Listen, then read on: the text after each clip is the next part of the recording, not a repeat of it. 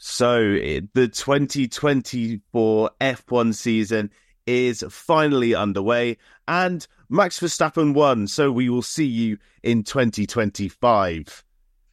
Well, we've still got 23 more races to go yet, but welcome back to the Grid Talk podcast, and welcome back to our first race review of the season. My name is Louis Edwards, and today joining me, we have F1 writer Jawad Jacob. G'day, everyone. And F1 historian Alex Booth. Hello. But before we get into this episode, we must, of course, thank our sponsor, Bet Online. Bet Online is your number one source for all of your betting needs. Get the latest odds, lines, and matchup reports for baseball, boxing, golf, and more. Bet Online continues to be the fastest and easiest way to place your wagers, including live betting and your favourite casino and card games, available to play right from your phone. Head to the website or use your mobile device to sign up today and get in on the action. So remember to use our promo code BELIEVE, that's BLEAV, for your 50% welcome bonus on your first deposit. Bet Online, where the game starts. Well, Jawad, we may as well get into this race. I mean, qualifying yesterday, it made it seem like, maybe, these top 3 teams, top 4 teams is going to be close. But no, Max Verstappen, he won by 22.5 seconds from his teammate. It's 2 years in a row now we've had a Red Bull 1-2 at Bahrain. Does it kind of feel a bit like deja vu? A little bit, but I don't want to lose optimism already. Like, it was pretty much a decanter that Max won this one, and last year it was, 12 seconds?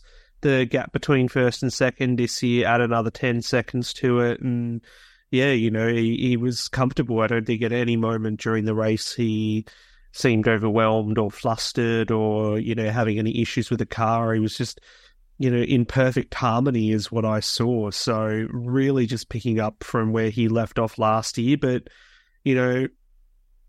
the question is, I guess, around everyone else, how they're managing their race pace and tyres, because Red Bull, no matter what tyre you put on that car at the moment, or at this track in particular, with the 3 days of testing having run here too, they looked invincible. And Perez as well, margin aside, still finishing second, 1-2 result, the perfect result for Red Bull, and perfect way to start their Constructors' Championship defence as well for this year. Yeah, it certainly was. I don't think they could have done really much better. They've taken absolutely every single point available to them, and yeah, they look in a very strong position. God only knows what to expect after Japan when they bring the upgrades. But Alex, behind them was the 2 Ferraris, and well, Ferrari didn't exactly make it easy for themselves today. Leclerc had brake issues for a lot of the race. He was often seen going off in turn 10, and not only, Leclerc's braking issues, but Leclerc and Sainz did have a good few battles deciding who was going to get that final podium spot. They did. That was one moment of action we had in what was a frankly largely uneventful race, I'm sorry to say. But yeah, Sainz and Leclerc came close in the first corner, and Sainz went out. As you say, Leclerc was struggling with brake issues through most of the race. He didn't seem to have any confidence going into the braking zones, and the front end just wasn't going exactly where he wanted it. So third and fourth, that's not really where Ferrari were wanting to be. Sainz has come out in an interview afterwards saying he was surprised at how much they could keep up with the Red Bull. Well, one Red Bull, at least. He was 3 seconds behind Perez at the end, but yeah, that's quite optimistic, I think. 25 seconds, if that's the definition of keeping up with the Red Bull, then yeah, there's work in progress, I think, for Ferrari there. Yeah, I mean, their one lap pace, like sort of similar to last year, it does look pretty good. Charles did a good job, but as you said, he just couldn't seem to get much of a grip of that front end today, and it certainly cost him, because he spent most of his time fighting with George Russell. They were definitely swapping and changing, but it was looking initially very good for George Russell. He was up into P2, but then seemingly some power unit issues that they were having just meant that his pace just dropped off, and he was, I guess, could kind of say lucky that Norris didn't have an extra few laps to catch him. Yeah, it was an interesting one for Mercedes, where, you had one driver up there, and challenging for the podium, and then all of a sudden just nowhere, and almost swallowed up by the McLaren, like you said. But yeah, it feels like both the cars throughout the race were having intermittent problems with the power unit, and I think on the Williams drivers as well, who of course use the Mercedes power unit, having issues too with their cooling. So didn't seem like, a smooth one for Mercedes, but Russell already, I guess, putting his foot down, looking ahead, I guess, to the era without Lewis Hamilton there from 2025 onwards. I feel like that car on the hard tyre in particular struggled with their stints relative to Ferrari and McLaren as well. But, I feel like as much as I thought McLaren had, lap time advantage, they couldn't really close the gap. And then in the end, Hamilton as well kind of pipped Oscar Piastri in the pit stop for the second stop to get 7th. But it was far from an ideal race for him. I think it's his worst result in Bahrain since 2014, or since he's been a Mercedes driver as well, finishing in 7th. And at one point he was saying that he was driving around with a broken seat. So don't know how far you can get with that. But he finished the race, and afterwards in an interview, he was asked if there's any positives to take into next week. And he said the car's reliable, and, that's about it. So, doesn't seem to reek much optimism after this first one, but, we'll just have to wait and see how this narrative plays out. Yeah, I think there's definitely some positives. Probably a bit more than Hamilton's giving off. I think there is definitely some good race pace there. I think, unfortunately, Hamilton was kind of just bogged down from where his qualifying position was, because Russell initially in that race was doing very well. But as you said, I think that tyres just didn't quite work on that car today around Bahrain. So we'll move on to McLaren, Alex. So of course, we had Lando Norris in P6 and then Oscar Piastri in P8. I think this is pretty much where we can expect McLaren to be at the moment. They've been saying throughout testing and even into this weekend that they're not expecting to be challenging at the front. This is kind of the area where they expect to be. So do you think they'll be satisfied? It's a good haul of points. It's certainly much better than they did here last year. Well, if that's what they're expecting, then I would imagine they would be satisfied. And as you say, it's certainly a lot better than the last 2 years, really. The last 2 years, they've been dreadful at the start of the season of McLaren. But I was expecting McLaren more to carry on their form from the end of last year, where they were, at some point, they were the second best team, really. So it's a shame that they haven't managed to keep that. Lando Norris had a decent race, which he needed, because if anybody saw me on social media this week, I was quite critical of him, so he answered me, at least.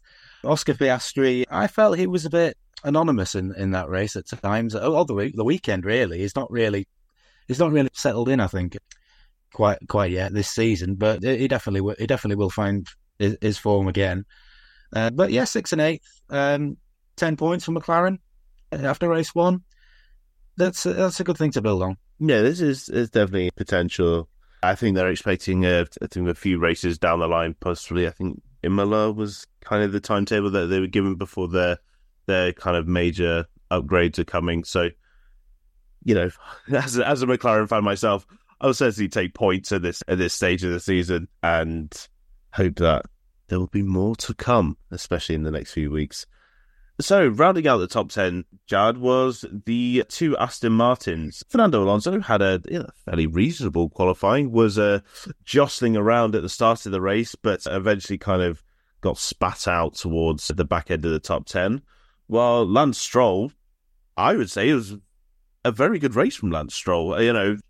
Often someone who is fairly critical, but after being hit by Hülkenberg on lap 1, facing the other way, he's managed to storm back and get himself a point. Yeah, credit's due where it's due, I guess, for Lance Stroll. And he started outside the top 10 and got involved in that unfortunate incident on the opening lap. I think the only incident that we saw in this race, and then pretty much had to race from the rear back forwards and denied, in my opinion, Guan Yu Zhou a point in this one. But, the Aston Martin, a much better car. And, Stroll doing an excellent job to be there behind his teammate, I guess, even if it is for 10th, but he's on the board, which is important, and kept his measure despite that early incident. And for Alonso, I guess, he out-qualified the McLarens on Saturday, and then that opening stint, he kind of fell like a lead balloon, a little bit on the soft tyre. It wasn't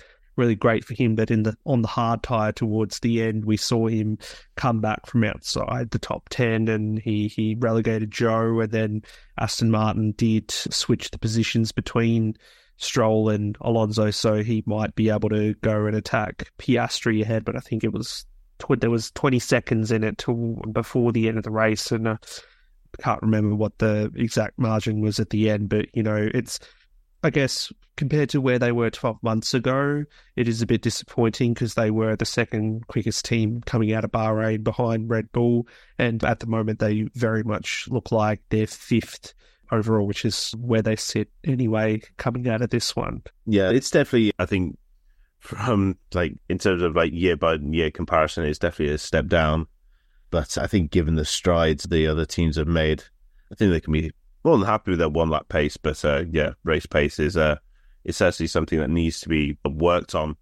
So we move now out of the point scoring area, Alex, and we'll start with Sauber. So Guan Yu Zhou in 11th and Valtteri Bottas down in 19th. A bit of a horror show, I would say, for Bottas this race. Not only did he have a bit of his front wing hanging off for most of the race, he also had an absolutely disastrous pit stop, which relegated him to 19th, which effectively ended his race. But for Zhou Guan Yu, how would you rate his race? P11, as Jawad said, maybe quite unlucky to not score a point, but I think encouraging signs from a driver who's maybe not had the most, the biggest impact on Formula One since his arrival.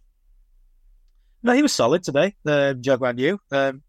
Just a little bit unlucky just to miss out on the points. He tends to go well in Bahrain, though. He scored a point on his debut there a couple of years ago, and last year he got the fastest lap. And so it seems to be a decent circuit for him. And he was the highest... He beat both Haas cars and the RBs. So when you've got the top five all finishing a race, you're not really going to be able to get much more. So P11 was the best he could do. Valtteri Bottas, he must have had deja vu from Monaco 2021 with a pit stop on the front wheel. At least the 52 seconds wasn't quite the 2 days that it took to get the front wheel off that time. He was going well up to that point, so it's a shame for him that he ended up down in 19th. Sauber, yeah.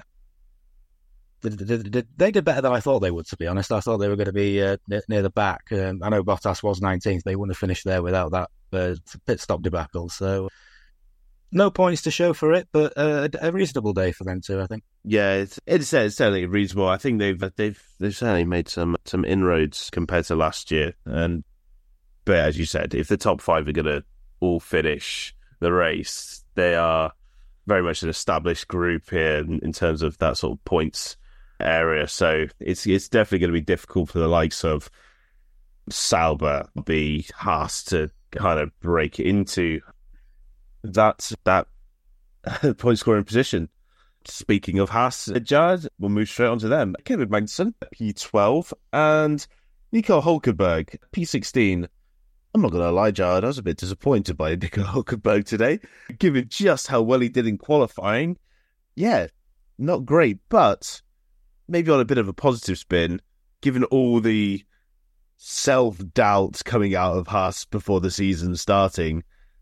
I think P12 is quite a reasonable position for them to be. Most definitely, because coming out of testing and practice, we thought the RBs would be much quicker in race spec over Haas, for example, and for them to get one car ahead of both the RBs. Nico Hulkenberg, I guess, kind of self-sabotaged his race with the opening lap incident with Stroll, and a bit disappointing, because we saw that, the peak in qualifying again, and kind of rolled my eyes at that point saying, well, here we go again. We're going to have them qualifying really well and they're just going to drop off completely in the race, and I guess we didn't get a chance to see that without incident happening. So that in that respect, it's disappointing. But for Magnussen to go up 3 positions from where he qualified and be ahead of theoretical quicker cars like the Williams as well of Albon, as we'll get to shortly, to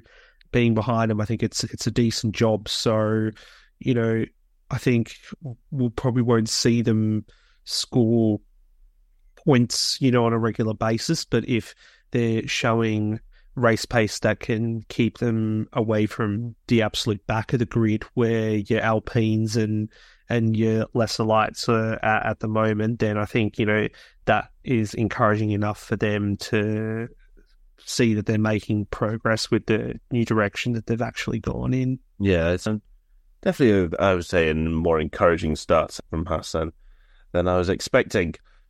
Now, Alex, we'll probably get on to you get to talk about possibly the juiciest moment of this race, and let's face it. So, Daniel Ricciardo, P13, Yuki Tsunoda, P14. I think Yuki Tsunoda we shouldn't have been finishing the 14th today, should he? No.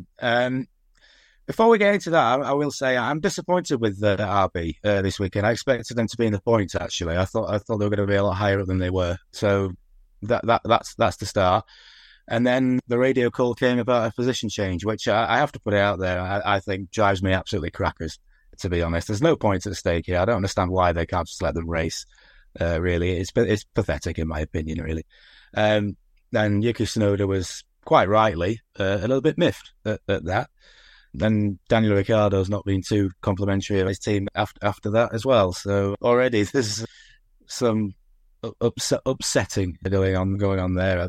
It probably blow over by tomorrow, but it's not really the ideal start of the season for them. But looking at the bigger picture, they were expecting a lot more from the weekend than they did. It started really well on Thursday in practice 1, but that was only practice 1, and they've come away with nothing. So the debrief will be a rather fiery one, I think, in that team this evening. Yeah, it really. I agree with you. I was definitely expecting RB to come out with something, maybe be kind of in the place where the Aston Martins were. Yeah. But yeah, to come away with nothing, and also to then have 2 quite unhappy drivers at the end of it is probably not what the new team principal of RB would want to have in his first race in charge. But we will move on now to Williams, Jared. Of course, one of the big changes we've seen to Williams this season is that they've changed from the chassis-mounted dash to a steering wheel dash, and maybe they'll not be so happy about that, given that we've got a perfect view of all the issues that were going on with their car today, be it Logan Sargent's brake bias pushing forward by 30%, or Alex Albon's car too hot messages. Yeah, not a good one for reliability for Williams today, was it? No, not at all. And I just had to go back and look at the mileage completed in testing, because I think one of the biggest thing coming out of the preseason was that Williams achieved, I think, the lowest lap count of all the teams, and they completed 298 at the end of the 3 days compared to Haas, who had done 439, which was the most. So, already on the back foot in terms of knowledge gained about this particular car. And yeah, the steering wheel thing is as small as it might sound and hilarious. It is a big thing, because since we had these hybrid turbo cars, Williams have always had the chassis mounted dash. So I guess, just little things like that for both the drivers to be getting used to, as well as then having all the overheating issues that they had today as well.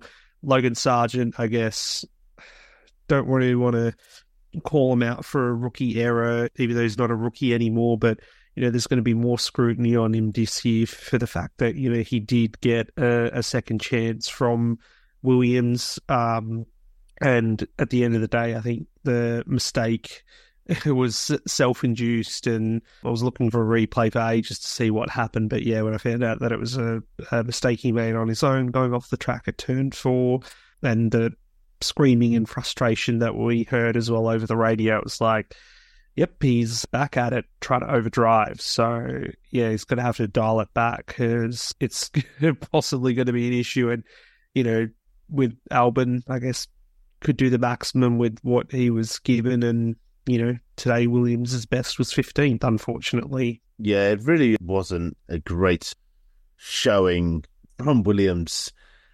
And they'll certainly be disappointed, not only with some of the issues that they were having with the car itself, but I'm sure Logan Sargent will be wondering, what went wrong with him today, and how come he ended up 2 laps down, which was really, really not good. So finally, last and very much least, Alex, we have Alpine. The very ironically named Alpine, going downhill is what Alpine skiing is all about. And they certainly have gone downhill. They qualified dead last yesterday and couldn't really do much better today. 17th, 18th, only above the 2 drivers that had issues. No, what can we say about Alpine, really? They're in the doldrums at the moment, aren't they? But in fairness to them, they've kept their composure and they're keeping, they're putting a brave face on it. They're trying to make the best of a bad situation. And they didn't finish last, albeit for reasons that we've already established. So I suppose that's some minor consolation, really.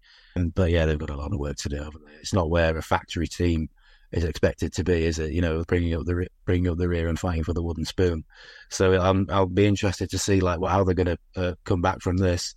I suppose the only way is up, really. But yeah, it's bad. It's bad times for them at the moment. Yeah, unfortunately, I think it's going to be a very, very long season. I'm not expecting some miracle turnaround from this team. They've usually been very underperforming and generally a bit terrible. And yeah, I think it's going to take a lot of work to get that car competitive again. So I think it's a sight that we're going to have to get used to, and maybe even less paint on the car by the end of the season, just as a way to kick out a few more miles an hour from that car. So we have gone through the results of today's season opener, which really didn't feel much like a season opener, did it? But before we start to wrap up the show, of course, we need to hear your drivers of the day, guys. So, Jared, we'll start with you. Who was your pick today for driver of the day? Yeah, I voted for Carlos Sainz in the Grid Talk driver of the day as well. So great race from him, given the fact we know that he won't be a Ferrari driver next year. It's like he's driving for his future essentially. And yeah, all the talk of Charles Leclerc being the number one and the team kind of gravitating around him. I still feel like Sainz is underrated in so many circles, so it's really good to see him come out and put in an assertive performance like this. So well done to the smooth operator. And Alex? I'm going to be a bit boring, but I can't look past Max Verstappen, I'm afraid. Just flawless. Yeah, I'd just have to quickly look at who I voted for. I'm pretty certain that I voted for Max Verstappen. I'm going to quickly go and check. Yes, I did. I did vote for Max Verstappen. Yeah, I think for the same reason as you, Alex. He was absolutely untouchable today. Even with the new changer, with the new DRS coming in one lap, he was gone. There was no chance that Leclerc was ever going to get him. And then as the rest of the pack squabbled, he got on with his day and did rather well, to say the least. And I think it's a perfect start to his defence of his 3rd World Championship. But of course, I should also mention that the Grid Talk, official Grid Talk driver of the day was Carlos Sainz. And it's a decision I think I can fully back. I think it was he did drive a remarkable race today. So that is the end of our show. Pretty short one, unfortunately, today, but that's what happens when nothing happens. So if you enjoy this podcast, we would love it if you would take 5 to leave us a 5-star review on Spotify or on Apple Podcasts. And if you are not yet subscribed to our YouTube channel and you are watching on our YouTube channel right now, please make sure to subscribe. We will be live streaming every single one of our race review shows this season. That also goes for sprint reviews. So if you subscribe and also make sure to hit the notification bell, you'll get notified as soon as we go live and you can get in on the action. Leave comments in the chat, ask us questions. For some races, we'll have a post show where we'll go through those questions that you've asked us. Grid Talk is available on a multitude of platforms, of course, here on YouTube, as well as Amazon Fire, Spotify, Google Podcasts, Apple Music, Verbal, and Pocket Cast. Just search for the Formula One Grid Talk for our back catalogue of shows. If you're struggling with something to listen to between now and Saudi Arabia, we have 300 plus shows going. Give it a listen. Please consider supporting the channel on Patreon so we can get mic slides, better recording equipment, and also we have a store. So if you want to get some merch, it's all online for you. So, exactly. Thank you, Jared. If you're an audio listener, Jared held up a good talk mug there. So I want to, of course, thank my two guests with me today and give them a little opportunity to plug themselves. So, Jared, where can our listeners find more from you? Yeah, so I write for an Australian website called The Raw about F1 and V8 supercars, so you can find my work there. I also live blog all the F1 races too, so they're usually a great follow. So yeah, again, thank you, Louis, for hosting and having me on, and Alex as well. And because you already plugged the merch, I'm going to mention Formula Talk. I'm looking forward to the next episode to wrap up this weekend if they are doing one, with F2 and F3 having kicked off this weekend too. So yeah, check out Formula Talk. Thank you very much. And Alex, where can our listeners find more from you?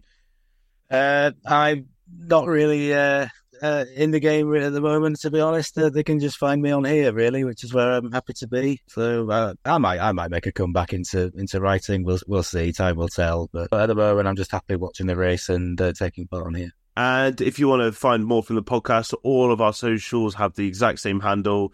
Makes it super convenient for you to find us. So it's at Grid Talk UK, and that's the same on X, Instagram, any social media platform that you want to give us a follow, even here on YouTube, incredibly. And if you want to find more from me, I am at Edwards_L_G on X, and that's pretty much the only social media you will find me on.